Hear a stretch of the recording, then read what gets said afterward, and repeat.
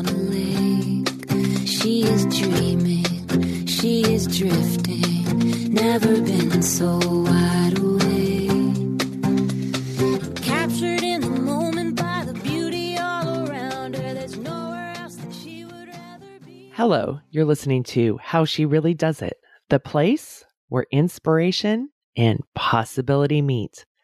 This is Corinne Motekaitis, and you guys have been asking for a long time, and I know one of your favorites is when I do interviews with clients or former clients. And so I have one of my former clients who I worked with for about 5 years coming on today, and we're going to talk about why she was brave and started working with me as a coach and what the journey was like. We're going to go behind the scenes and what transformation really looks like. You hear me talk a lot about it, but it's always nice to hear from somebody who has been on the other side, who's experienced it. And so they get to share their own story. I often believe that the stories of other people's lives can give us insights and wisdom and nuggets into what's possible, if that's possible for them. I always like to ask the question of, well, what's possible for me? So I'm really excited to share Kate Wood with you all, and I will circle back after the interview. Kate Wood, it's so great to see you. It's so good to see you, Corinne. So I'm so excited. And for those of you guys listening, we were talking, trying to catch up off air, and it was too much good stuff. I was like, stop, we need to bring this on air. So Kate's been was a longtime client of mine. You guys love so much hearing about the case studies of clients and what happens in life coaching. And I truly also believe that we learn by other people's stories, right? There's the research, which I love because it lets us know if here's this pattern that we have as humans. And then there's the actual stories where we can get that inspiration, that insight, and also like really what it's like behind the scenes. Of our lives. Like we can have great things and shit shows all at the same time. So Kate, welcome to my show. Thank you for being here.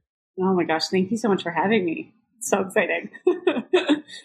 So I was thinking about this when we were prepping for today. How old are you now? 35. Oh my 35. God. So old. Well, but you came to me when you were 29. Yes. Yeah. Because I remember turning 30 with you. And it was like a whole thing to turn 30 with you. And that's kind of like my mile marker. I'm like, when did I start with her? Oh yeah, 29. Yeah, 29. And we worked together for like about 5 years. So, that was an honor and a privilege to be able to walk by your side that time and watch you go through your transformation. So I'm really excited. So as we talk about this, what drew you to coaching in the first place?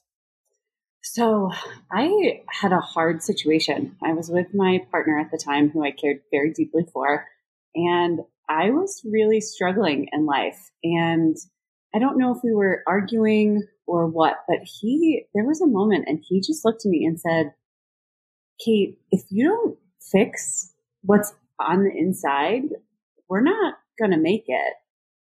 And I remember thinking, whoa, if I don't figure this out, I'm going to lose the love of my life. And at that point, I was not prepared to do that. I was like, no, okay, I need to go fix this.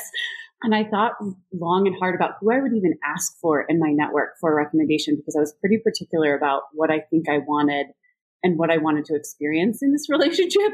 And I actually reached out to a consultant for my current company that I had met when I first started working. And I just loved her. You meet those people and you just inherently trust them. And I said, Beth, I'm climbing a 14er. I need a guide and I need ropes to get to the top. What do you got? And she recommended you. And our first, intro 15 minutes was exactly what I needed, because it wasn't mushy gushy, which would not have flown with me. And I remember you asking, Corinne, you were like, why do you want to come here? Why do you want to do this work? And I literally said, I have to figure out why I don't like who I am. And it was kind of like took off from there. And the rest is history. Thank God.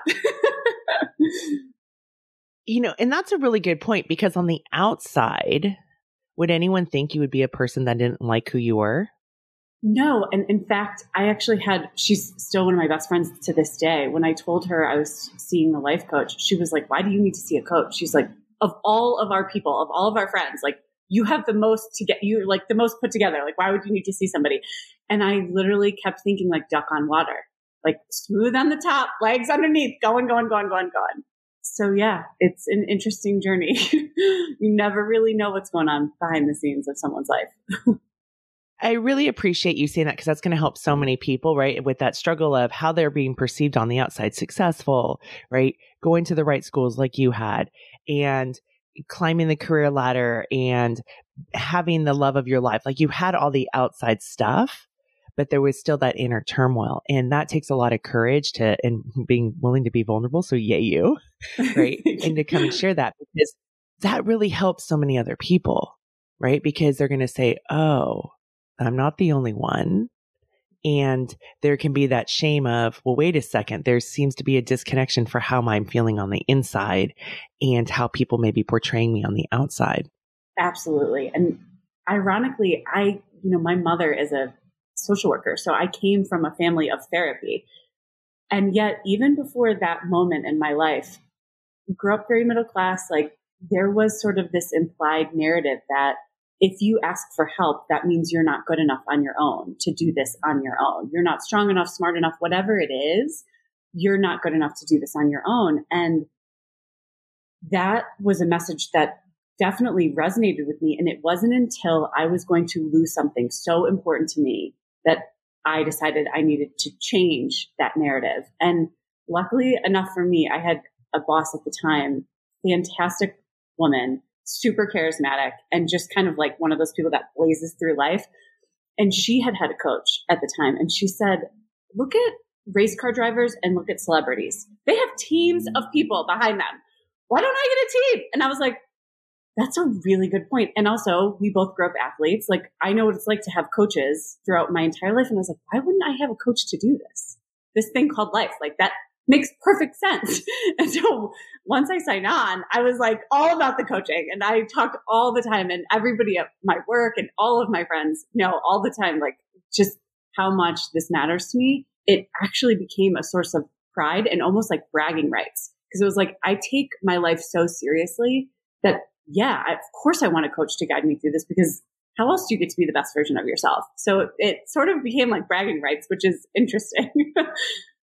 There's the famous movie Chariots of Fire about runners, right, in the UK back in like the 20s or 30s. And back then, if you had a coach, there was something wrong with you. Like you should have this God-given talent and be able to be really competitive because God has blessed you. The Queen has blessed you. You should not need any coaching, right? And now while we totally accept coaching in the sports world, and then in certain industries, absolutely, like it is the thing to have a coach. And then for other people, it's like, oh, but I should do this. There's still that I should go it alone. If I were smart enough, I work hard enough, or I can't let other people know that I'm struggling on the inside because look, I have all the accolades on the outside, right? But we're not meant to go it alone. Not at all. That was like one of the biggest lessons for me with our work was like, you need people, Kate. Like you need people. And then with Brene Brown's work, you learn the language, right? You learn the lexicon, belonging, connection, compassion, all of the things. But yeah, we need tons of people on our side, whether that's, professional coaches and healers, or it's friends that are in the trusted inner circle and know how to be there for you. But yeah, before life coaching, it was very much like, I got this, don't bother me. And now I think to myself, whenever I'm in crisis, I'm like, okay, where's my team? Literally, that's my first thought is like, where's my team? And who do I call first? That is so huge, right? And that's such like, as I was preparing for the interview with you today, I wanted to go back and look where you were when we first started, right? And it was so interesting because it was that idea, you were like, I don't reach out to people. I don't ask for help, right? It's everything that you're talking about. And for you to transform yourself and be like, okay, where's my team? Who do I call? That's life-changing. Yeah. It was funny because I have always been that friend that people come to and get advice from and talk to. And I would always receive and hold space, but never would I ever give back or give up, because then God forbid anybody see that, like, yeah, I might be human. And it's funny, actually, my current partner said something interesting to me recently. He said, your groups of friends kind of don't necessarily all know each other that well. And I realized it's because I really do love my one-on-one time with my friends, because now I'm a very good sharer. And I'm like, no, like I want our individual time to share, because life can be really, really hard. And the way I get through it now is by having those people in place that I can share with, because as soon as I share, Corinne, oh my God, the stuff that comes back to me from them is just incredible. And you feel so less alone. And it sounds so simple, but I'm telling you, like in our culture of, death by rugged individualism, I think that was like a quote on Brené's podcast. Like, it's tough. Like, we're indoctrinated from a very young age that we got this, but you kind of only got it when you've got everybody else with you. So I think about you again, 29, right? You're with this one partner and had more of I don't want to put like a label on it, but you were very concerned about spending time with other people. You were really, right? You really withdrew a lot. Mm-hmm.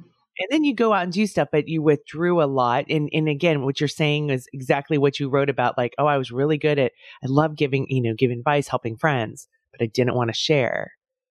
And now what's the contrast of your life of where it's at in terms of the people, how you live your day to day versus back then? I think back then, because I truly, really didn't like who I was, and I didn't think that I was a good person or good enough on the inside, that I had a lot of judgment, and I externalized that shame onto other people. And so I was very critical of other people, very judgmental. And that was exhausting. That was exhausting to hold that armor up in social situations, to be that critical, to be that untouchable. That's a word that I've been recently kind of understanding, that's how I used to be, this sort of like untouchable individual. And it was just exhausting. So I didn't really enjoy social situations back then. Like, I was good at them, but they would drain me after the fact. And now, once you figure out how to do the ongoing work, let me be very clear, it's never done, but of figuring out how to like yourself, fall in love with yourself, and give yourself compassion and grace, when you can figure out how to do that, the world becomes a lot less scary, and people become human with flaws that are doing the best that they can, as opposed to these people who might be judging you, criticizing you, or perhaps putting you on a pedestal, or whatever it is. Like, all these stories, these gnarly, dark and twisty stories that are running around, they just kind of evaporate, because you just realize, like, everybody's just like you, and they're doing the best they can with what they have. That's a phrase that I still write on a daily basis in my journal, that from our work together, because it is super easy to slip back into that, like, critical, judgmental, like, why can't this person just get it together? Like, just get it together. I have it together. Why can't you get it together? But it's just not the way it is, as much as we like to fall back to those patterns. Well, yeah, because they're easy to fall back to, right? Because they're so well ingrained. But what's the cost to you to sit in that criticism or judgment of others? So high. Like, think about the amount of energy that you have to, like, hold in your body just to be angry at someone. It's like, and I'm like, that's a lot of energy, dude. Like, you could use that energy to go work out. You could use that energy to, like, read some research for work, like read a new book. I mean, there's a lot you could do with that energy and that toxicity that sits in you. And I'm a huge believer now in the mind-body connection with health too. And when I was preparing for this interview, Corinne, I kind of thought to myself, God, if I hadn't gone to see her all those years ago and I hadn't done this work, I probably would have had cancer by now. Like, the amount of, like, anger and just shame that I had inside of me that just was there for the better part of almost 30 years. I have no idea how that would have manifested. And I think about that on a daily basis whenever I get back into the shame storm, because it happens all the time. It's like, where do you want to be? Mm-hmm. Where do you, and this is so much easier said than done, by the way. Like, it's coming out really nicely, and it doesn't go this nicely, just so we're clear. But I mean, you got to get through it, no matter how ugly or pretty you make it, right? Well, and I appreciate you being so open and honest about like it is a lot harder, and I've walked with you through a lot of the shit storms, right? And you've created and achieved your goals and created great success for yourself and created the results that you wanted. And there were a lot of like I think about Brené's, arena and that falling down moment, face down on on the ground, and you had those, but you always got back up, right? You always got back up. And then you were able to create what you wanted. So whether it was, I think one of the most important things, being able to like yourself, right? Huge. And then your career goals, your personal goals, your goals of where you live, like all of that. Like you've really designed the life that you envisioned for yourself when you were back in college. Tell me where I'm wrong. You are not wrong. No, it's been a sort of a lucky, deliberate path. Oh, wait. I call BS on the lucky.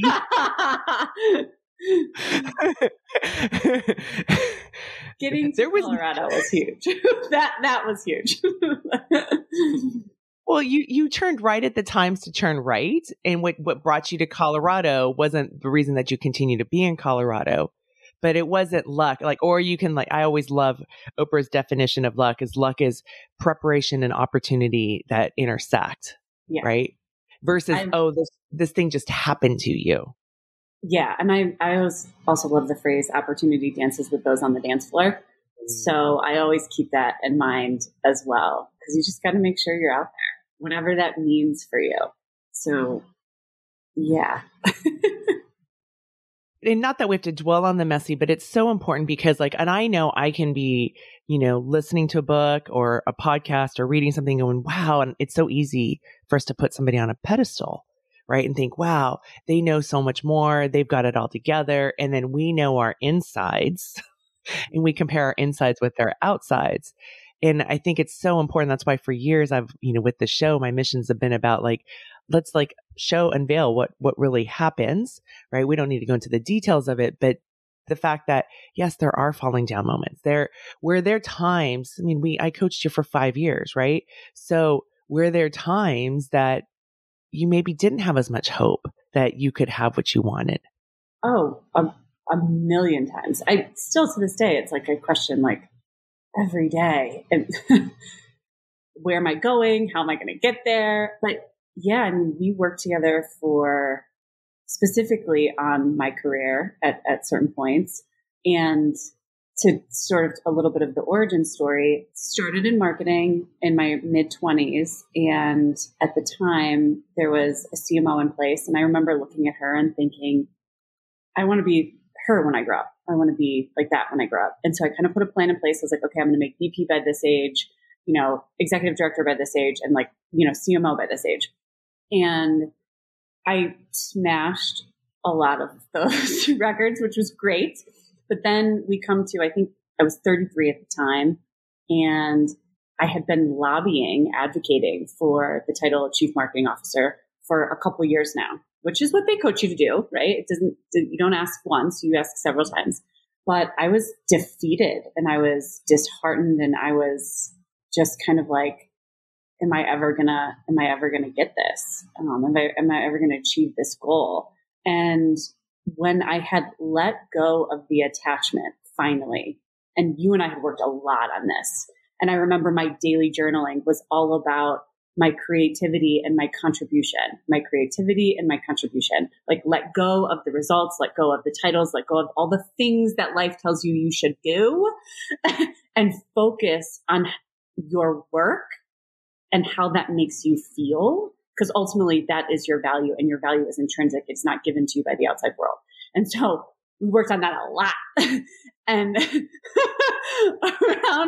around the time that I finally let it go and it stopped bothering me that I didn't have this title was, of course, when I got the call that, guess what? You're getting the title. I was like, what? I was like, I was excited, but at the same time, I was like, it was kind of interesting because I was like, cool. That's cool. I'm glad I have it, but I didn't really care so much anymore. It was just this very interesting dynamic. And that is the universe's, life's, whatever you believe in, is the irony is when you can let go of the attachment, you usually get what you want. But letting go is very, very difficult. So yeah. The pattern I see is the attachment often is that, oh, if I get this, then I'm going to have the validation that, see, I am therefore finally enough. I am finally worthy. Like, oh, my boss actually sees that I can be a CMO. And we're attached. And it's so external versus like when you're focusing on creativity and contribution. My question for you, Kate, is even when you didn't have the title, were you already doing the work of a CMO? Yeah. Were you already her in the position? Yeah. Yeah. Yeah. And this is, I don't know if I can explain it really well, but this is this internal, like, I don't like, and I think I've told you this many times, I don't like fake it till you make it. I can be kind of okay with act as if, but it's like become the person that you think this outside force is going to create, give you. Like just you become it instead of somebody giving you the wand, right? Which can come in a title, a relationship, money, whatever, all these external factors. Because if somebody can give it, they can take it away, right? Versus when you become that, it's like, oh, well, yeah, of course you're going to give me that. Like, okay, I'm already doing the work. Like, and then that's where I always say it's like when you get that external validation, it's like ice cream, like, or whatever your joy eat is, ice cream. It's like a cookie. It's like something delicious. And you're like, oh, this is so yummy, but you didn't have to have it. I mean, certainly, we celebrated and my sister got me balloons and it was like this awesome weekend. We went skiing in the mountains. It was like, I had a great time and it was so fun. So just like eating ice cream, it tastes really good going down. But even now, this is several years later and I continually think about what is next. And I don't mean that from a resume perspective. I don't mean that from a title perspective. I got what I wanted and I beat, the timelines I gave for myself. And sometimes my current partner actually says, he's like, so are we being CMO okay right now? And that's his cue to me that I'm armoring up, that I'm armoring up behind this, this wall of, external validation. And I'm not being vulnerable or even compassionate or kind. And so it's almost a joke now. And I think about that because I'm like, okay, whatever is next is about, I kind of go back to this word contribution. Like, what am I contributing in this life? And that can be through charity work. It can be through whatever you want, but the title can also, or whatever it is you're chasing, can also become the cross that you bear. So you have to be careful. Like it's the same, like your greatest strength is your greatest weakness, right? And I think about that. I'm like, that quote's going to be on my tombstone one day, but our greatest strength can be our greatest weakness. So whatever you're chasing, if you get it, celebrate, be joyful. It's amazing. But then what's behind all of that and what consists of all of that? And what have you built behind, again, all of that? Because that's what got you there and that's what matters. And that's what your friends and your family and your intimate partners, like that's what they care about. And I'm still learning this, by the way, because I still very much believe sometimes that like, oh, people see these things and, check. Okay, I've checked all the boxes. I know how to do that and I'm fine.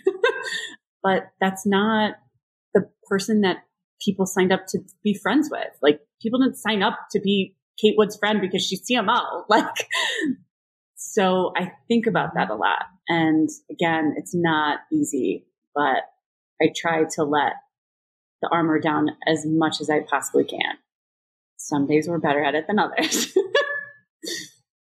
But that's like the truth. Like everybody thinks like, oh, once I learn this, then all these problems will disappear. I'm like, oh no, like you will get some of it ingrained. And then some of our, old ways of being like just show up because they're so ingrained. Then when we get back to being aware and make that decision, I want to go back to when you talked about you had this goal to be CMO and you were lobbying for it. And I remember, and I often say this. So when my clients have goals, because we do goal work, obviously in coaching is so much about forward movement, right? Like we talk a little bit about past stuff just to get an understanding, but we don't.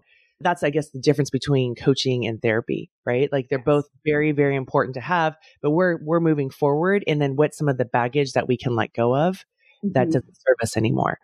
So I think about when with the CMO, and I'm smiling really big because like I remember so upset and so mad about not getting the title. Like it was around it was the end of the year going into the new year, and that vulnerability of, is he going to give it to me? Is he not? I'm deserving of it. Look at all this work, right? Mm-hmm. And then not getting it. And when my clients don't get what they want, I'm always like, okay, but we're going to get there. Like focus on where you want to go. And a lot of times people want to off ramp. They're like, that's it. I'm out of here. Right. Like, and I'm like, but let's focus on where you want to go. And if it's time to turn right, we'll turn right. But focus on where you want to go. What's it like to be in that space? Because now it's easy to look back and go, well, of course, I got CMO.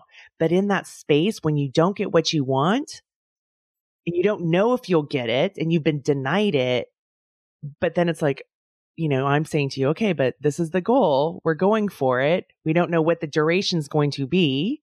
And we don't even know if it's going to be here. And I would always say, if not this, then something better, right? We can do this. CMO, relationships, money, buying homes. Like those are all the arenas that I work with clients in, right? So it was an ugly space. I have two analogies or visions in my head. One is quicksand, right? The more you fight it, the more you're just going to sink. And then I don't know where this is from. It's got to be from a Disney movie, but like, the enchanted forest, but it's like the gnarly enchanted forest, and like the branches are coming out and they're starting to grab your arms and your legs. And the more you struggle, the more they grab you. That's what that was like. There was just so much. Truly, what was underlying was there was a lot of sadness, a lot of fear of never being able to be good enough, and a lot of shame that I had failed, right? That's underneath. But what I was experiencing and what the words I would have used would have been like, I'm pissed at this. I can't believe this. Like, I was just angry. And I was like, why isn't this mine? And I did want to give up, and I wanted to throw temper tantrums. I think I probably did. But it's like, give up on what? Like, first of all, your clients and me, we don't give up on anything. We don't even know how to do that. Like, that's not happening. So what is your next step? And I think through coaching with you, you helped me to go from a sprint to a marathon. And you were so calm in your knowing that we were going to get there, that I was like, okay, you've been with Corinne for years now. You trust her. She's never let you down. Like, if she's this calm, almost like on a plane, right? And you start to hit turbulence and you look at the flight attendants, and if they're okay, then you're like, okay, we're fine. I was like, she's not worried. So I'm just going to keep looking at Corinne metaphorically. And at some point too, you just get exhausted feeling pissed, right? It's just not fun to be angry. So at some point you just have to let it go, because life is short, and laughing is fun, and having fun with your coworkers is fun. It's just like, look at all the other things that I have for now, while I'm in this interim space that I don't have what I want. What do I like about my career right now in this moment that is so much more amazing than what I used to have? And I was lucky enough to be in a situation where I had a lot of amazing things, and still do in this career, that I was able to say, okay, I can focus on this, this, this, this, and this. And then we just, like you said, we kept focusing on sort of the marathon of what does it look like when we get me there? But it was ugly, man. In the beginning, it was ugly. But that's also the benefit of having a coach, right? Because I have that capacity to hold that space. Like, okay, you can cry, you can be mad, you can verbally vomit, right? Like, I've got the container and I allow it. And that's the difference between friends, because as friends, we're like, it's not as clear of what's my role as a friend, and not understanding, just allowing people to have the space to have the emotions. And I can go in to fix it, as a mom, as a wife, as a friend, like I can jump in to fix it in a nanosecond, as a coach, like, I don't know what it is, but like I come into this chair and I sit here and I hold space. That is my training. That is the work I do. And then the other part too is that I allow the messy, right? Like that's part of the coaching process. So you have that space, and there was that built up trust over time where it was like, I remember you would apologize, I think in the beginning, like, oh my God, I'm so sorry. I'm like, no, this is the place you do this. This is the place, like, you get all messy, you declutter, you get it all out, you verbally vomit so that we can clear it all out so you can go back out into the world. Do you remember that? Mm-hmm. particularly as women, we're taught so many things. Do this, don't do this. Do this, don't do this. And so much of it is, don't use your voice. Don't be too loud. Don't be too aggressive. Certainly never criticize anybody. Don't get angry. All of the don'ts, right? And so learning how to be vulnerable, even with a professional, is difficult. But I'd like to say at some point we got to a very open space where I stopped apologizing. But yeah, like it is definitely a process for sure. But everything that you pick up in coaching, you also get to then translate to all the other arenas. So not apologizing. It's like not using qualifiers. Do that in meetings. They're transferable skill sets. Like this is a safe place. It's like to come in and play with it and go, it's like your laboratory. Like, okay, I'm going to test this out. Does this really work? Or what often happens is, there's so much shame when my clients come to work with me, and then we work on who are the people who've earned the right to hear your story? Who are the people on your team? And again, these are people who would be successful, who may be married, who have the people there, and they have so much shame because they go, you're the only person that I can tell this to. And they feel really sad. And I'm like, but that's okay. When we start there, and then they start to realize as they practice willing to be vulnerable, right? Because that's the thing. We're taught not to be vulnerable. And even like in relationships, I'm coaching a client right now, and it's like, be who you are. Because if you're being who you think he wants you to be, then he's not going to really know who you are. And he's going to like something else, maybe, or maybe not. And then you're going to have this false relationship. Like, be who you are, like let people see you. So I get the privilege where people let themselves be seen by me, which then practices it. So then they go, oh, it's uncomfortable. It's scary, but I've done it. And then their world starts to expand and they have more people. Like when I think about you at 29, it was you and your partner, right? And you had this little life and you had some friends, but then you were really concerned about how much external energy. And now I look at you with this big life, right? All these people, connections, you have teams of people that you can go and be seen with. I remember during our coaching, Glennon Doyle's book, I think it was either Love Warrior or Carry On Warrior. And she has a line in there that says, I never made any friends by talking about how great my life was. I only made friends by showing the dirt. And I grew up with this phrase, we'll never air your dirty laundry, like most of us have. And so kind of seeing that, it stuck with me so much. And even to this day, so last night I posted something on social media. I'm super careful with social, have been for a very long time. And even when I post on social to this day, because I generally post positive things, but I also understand how social is received, the words that I use in my post, I try to make very authentic to the people, the place, and what that meant to me, so that it's not this flippant post about how great my life is. Because I am excited about my life and the fun things I do, and I do want to share them and I want to get excited about them. But I also want people to know, and no one's probably looking at that deliberately or even thinking that. And that's okay, because it's about how I show up in the world. But I want that to come from an authentic, genuine place. I don't want it to come from this external validation place. Once you get into that, there is no grounding. There is no roots. It just feels yucky. You can feel it. And so being that thoughtful and being that deliberate, and even you keep mentioning the people that have earned the right to hear your story. I was recently told also that I can be somewhat selective in the people that I choose to have around me. And it was kind of said in a way, well, it's not that big of a deal. I love everybody. And I'm not that way. I'm very careful about who I bring into my inner circle. That doesn't mean I can't be the life of the party or have fun at a cocktail hour pre-COVID, but it does mean that I am looking at you as a whole human and trying to see, is this someone that can be on my team and do I want to be on their team? It's certainly not that deliberate by any means. It's not even that probably in my prefrontal cortex.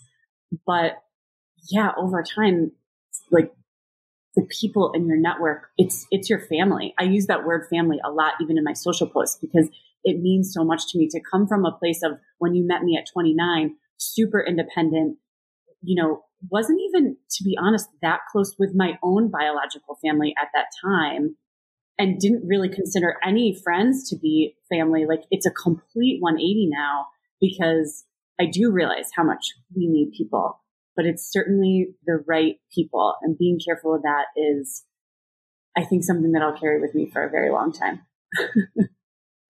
Well, and it's huge because like we can either just remember, I'm sure I've used this metaphor with you, but the elevator, right? Yes. And like as you go through your own involvement, right?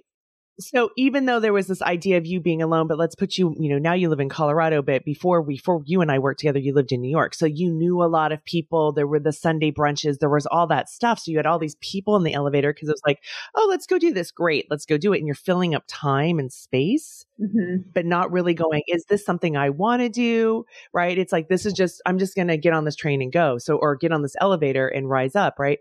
So this concept for those of you listening is when you first start working with me, where you have all these people in your elevator, they just kind of collected and it's kind of smushed, maybe like sardines. And as you go through this experience, people start to get off the elevator and it gets really vulnerable because you're like, okay, I'm all by myself. And there was a point you were all by yourself. Right? Like in your own evolution with me, it wasn't like you came to me and you want to have this better relationship with your partner and then live happily ever after. I mean, that was maybe the intent, but that's not what happened. Surprise! Right? And I remember that and that vulnerability and being there by yourself. And then that was probably, and you can correct me where I'm wrong, is where that relationship with your family and your parents and your sister got even more connected. Right? Where they came in and were totally on your team and supported you and loved you when you were physically alone. Right? So this was probably the single greatest teaching moment and probably the single hardest thing I've ever had to do. So the partner that we've been talking about, it was my ex-fiance.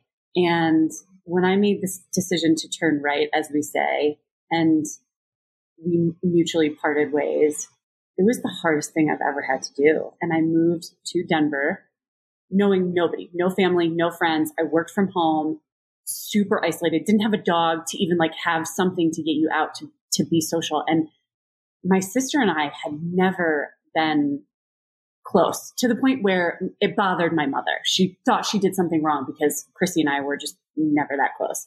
And I remember going through that whole process, the only people that I felt comfortable talking to really at that point, because of all of the stuff we've already talked about, was my family. And my sister showed up time and time and time again as my sister, as my best friend, as anything I needed. She never had any judgment.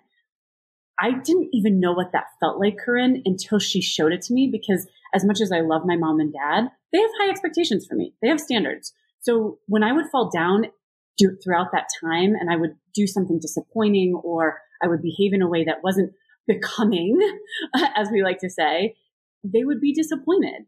Chrissy never did that. And she showed me what it was like to hold space and to not judge someone. And to this day, she's still my best friend. We live together. Like, she's probably the most important person in my life, which is insane because we only got there through the hardest time of my life. So as Glennon Doyle says, like, if I hadn't fallen down and I hadn't made that decision to change my life, I would not have the relationship with my sister, with my parents, and I certainly wouldn't have the ripple effect with all of the friends that I now have with those deep relationships because of how Chrissy modeled what that was like for me, which is just, it's crazy to really see the hardest and the ugliest situation in your life can truly, truly, truly, as cheesy as it sounds, make the best things happen in your life down the road. Well, but for the people listening, and if you're listening to the show, you're people that are willing to do the work, right? You're not, because there's no fairy tale, there's no magic wand, there's no tips and tricks. But so you're willing to walk through and do this work. We're both looking. But so Kate, your example is, yeah, you went through this hard time, but you continue to do the work and you're still doing the work. Like, right, we're not working together, but you're still doing your work, journaling, being deliberate, reflecting, like all of these processes, right? Practicing being courageous and being vulnerable and sharing and being willing to hear feedback from your partner. That's all doing the work. That's all doing the work. And so this elevator is, you were alone. I remember like, and holding that space for you at that time. And you moved to this new city and didn't know anybody, and your colleagues all work in New York or in other parts of the country. Right. And now I look at you and like I would always say, but when you, as you continue to rise up and evolve to the best version of yourself of where we are now, right? Like, and when I say best version, it doesn't mean like, you know, you're better than others, but like the essence of who you are, your essence.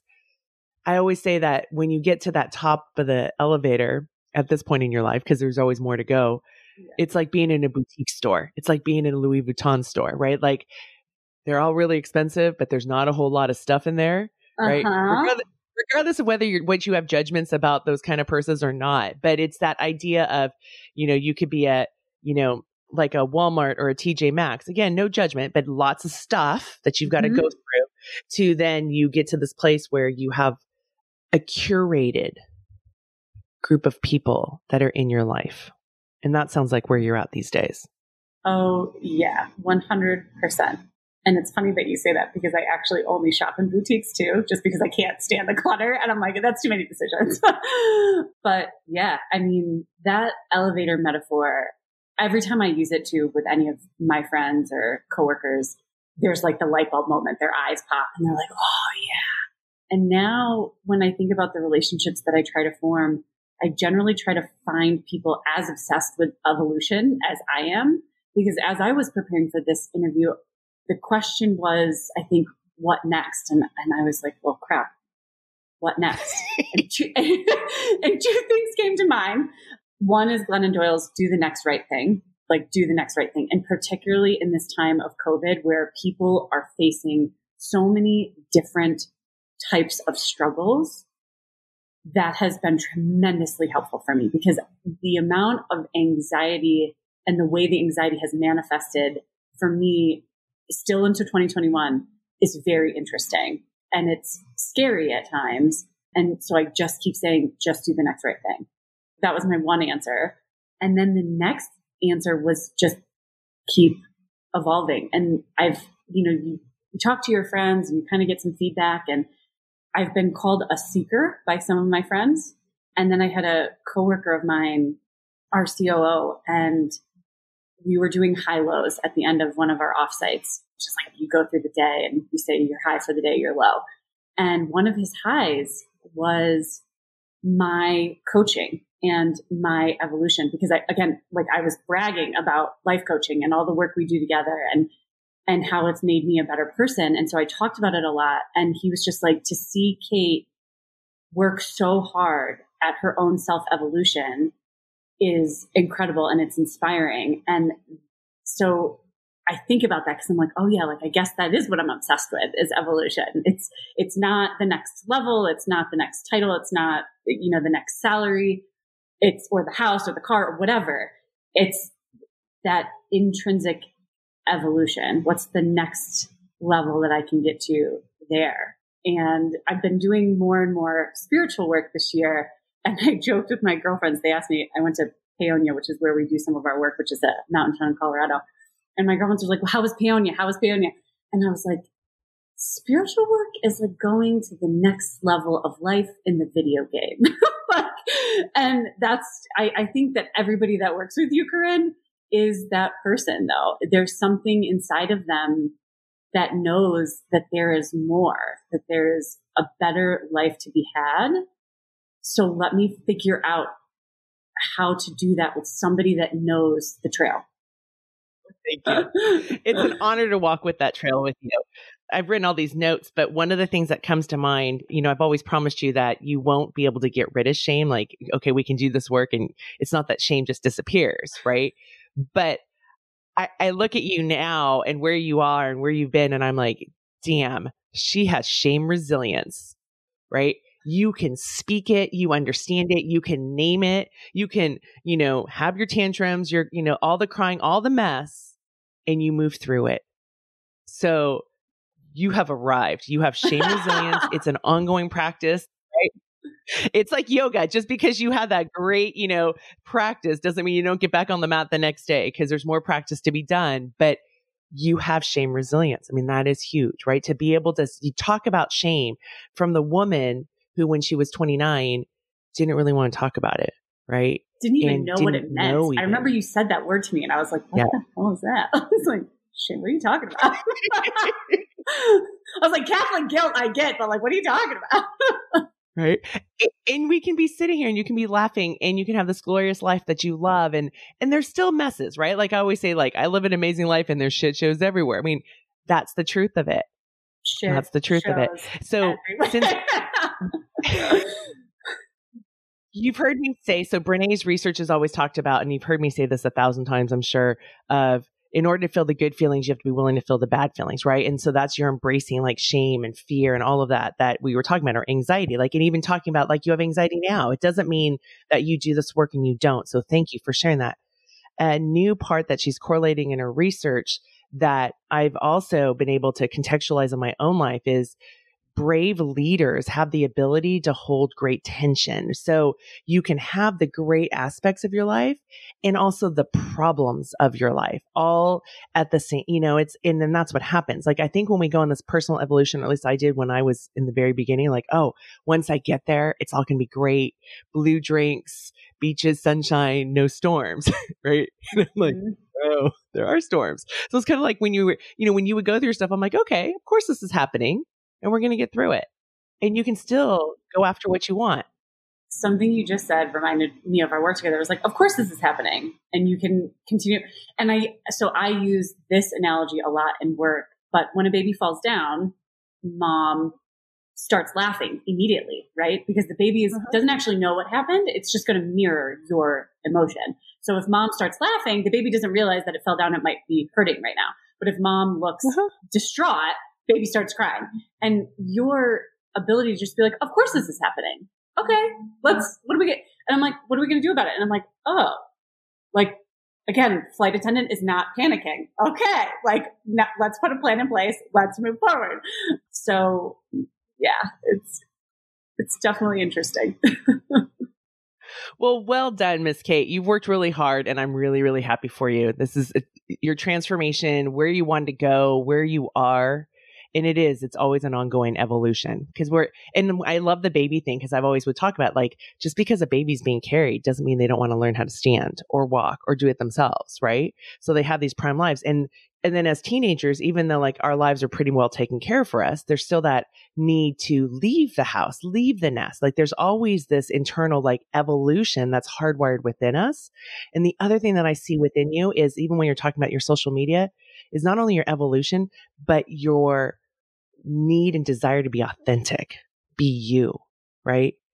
The woman who came to me, who didn't like who she was on the inside, who is so committed to being who she is now, that's the transformation. Thank you. I will say that I remember doing the values work with you, and authenticity was on the list. But as I have thought about my next move, right? And we've all reflected this past year with COVID on our lives in very different ways. But that word authenticity keeps coming up for me. And I'm starting to realize that it is my North Star. And if that is what people get out of this work, is their North Star, whatever that is for them, then we're going to have a world that is a much kinder, gentler, loving place for sure. We could all use more of that. All use more of that. All right, my dear. Well, thank you so much. Thank you. Wow, that was awesome. I love how she has so transformed herself, where here was a woman who, when she came to me at 29, didn't want to share with other people the messes of her life, and how she's willing to put herself out on the show and share her story and her messes with all of you. And she was able to create the results that she wanted, right? So just in case we weren't clear, she did eventually, and she is a CMO, and I think she did say that at the end. So she was able to get the job that she wanted. We started as a director of marketing. She was able to increase her income over time, and she was able to meet those goals, as well as brave the dating world and have those transitions. And anytime we start something new, anytime, even if it's an arena that we're experienced at, there's always that vulnerability. It's like, oh, do I really want to go do this? Like that stomach that drops. And we so often can give up on ourselves or tell ourselves lies of like, that's okay, I don't want to do it, and settle. It takes a lot of courage to go out there and really pursue what you want. And it takes courage to allow for the messiness, for the emotions to come up, for the courage to share your frustrations or your shame stories, because that's part of your process of healing so that you can move forward. It's really, really significant in your own transformation. So I'm really grateful that Kate came on and shared her story with you. She's had so many wins. And, when you go through a process of truly transforming, one is it takes time. Like I always would want to walk in, go to a physical therapist, Michael, fix my back so that I never have to come back. Use your magic hands and fix my back. That's not the way it works. He can diagnose the problem. He can work with me on strengthening the things that I need to say. And then what are the things that I do all the time? And my transformation can happen over time. Hers happened as well. And there were many falling down moments. And then as she shared with you the gifts, the connections with her family, with her sister, her parents, the people now that she has in her lives, the work that she gets to do. I say this so often, and I say it so often, one, to remind me, and even though I know it in my bones now, and also because at one time in my life, I was so resistant to it, I didn't want it to be. It takes a lot of courage to live this thing we call life. And we all have it. And there are times that we may need to dial it up more. And there's times that we need to fill ourselves up so that we can go back out and be courageous. Sometimes filling ourselves up is making sure we sleep, connecting with people that we love, having our support squad, doing, for me, it's doing a lot of paint by numbers or puzzling. I'm going to learn how to hand letter. There's different things. I'm using arts and crafts to fill me up so that I can go back and be brave. Sometimes being brave is reaching out to a friend that you know that's struggling and you don't want to impose and you just want to send them a text. That can be brave. Or, sending a friend a gift, or going and asking for what you want at your job, asking to be promoted, asking to increase your comp. Those can be brave things. Telling somebody you like them, not sure if they're going to like you back. These are all examples of being brave. We all need this courage to live this thing called life. All right, I'm smiling big for you. Hey there. Before we go, I have a question for you. Have you subscribed to the show yet? This is an awesome opportunity for you to preserve your brain juice. I love the fact that I can subscribe to podcasts and television shows, and they go straight to my iPhone or they go straight to my DVR, and then I don't have to worry of, oh no, especially with television shows. Did I hit record? Is it going to be there? Or now do I have to watch it on demand and go through all the commercials? So go and hit the subscribe button. There's a link in the show notes, and that will ensure you that you never miss a show. And you can also save your brain juice for other things in your life. There's way more important things. But you and I will still be connected because the show will be waiting for you in your phone. Go to the link in the show notes, subscribe to the show so you can automatically get all the shows to your phone. On a lake, she is dreaming, she is drifting, never been so wide awake.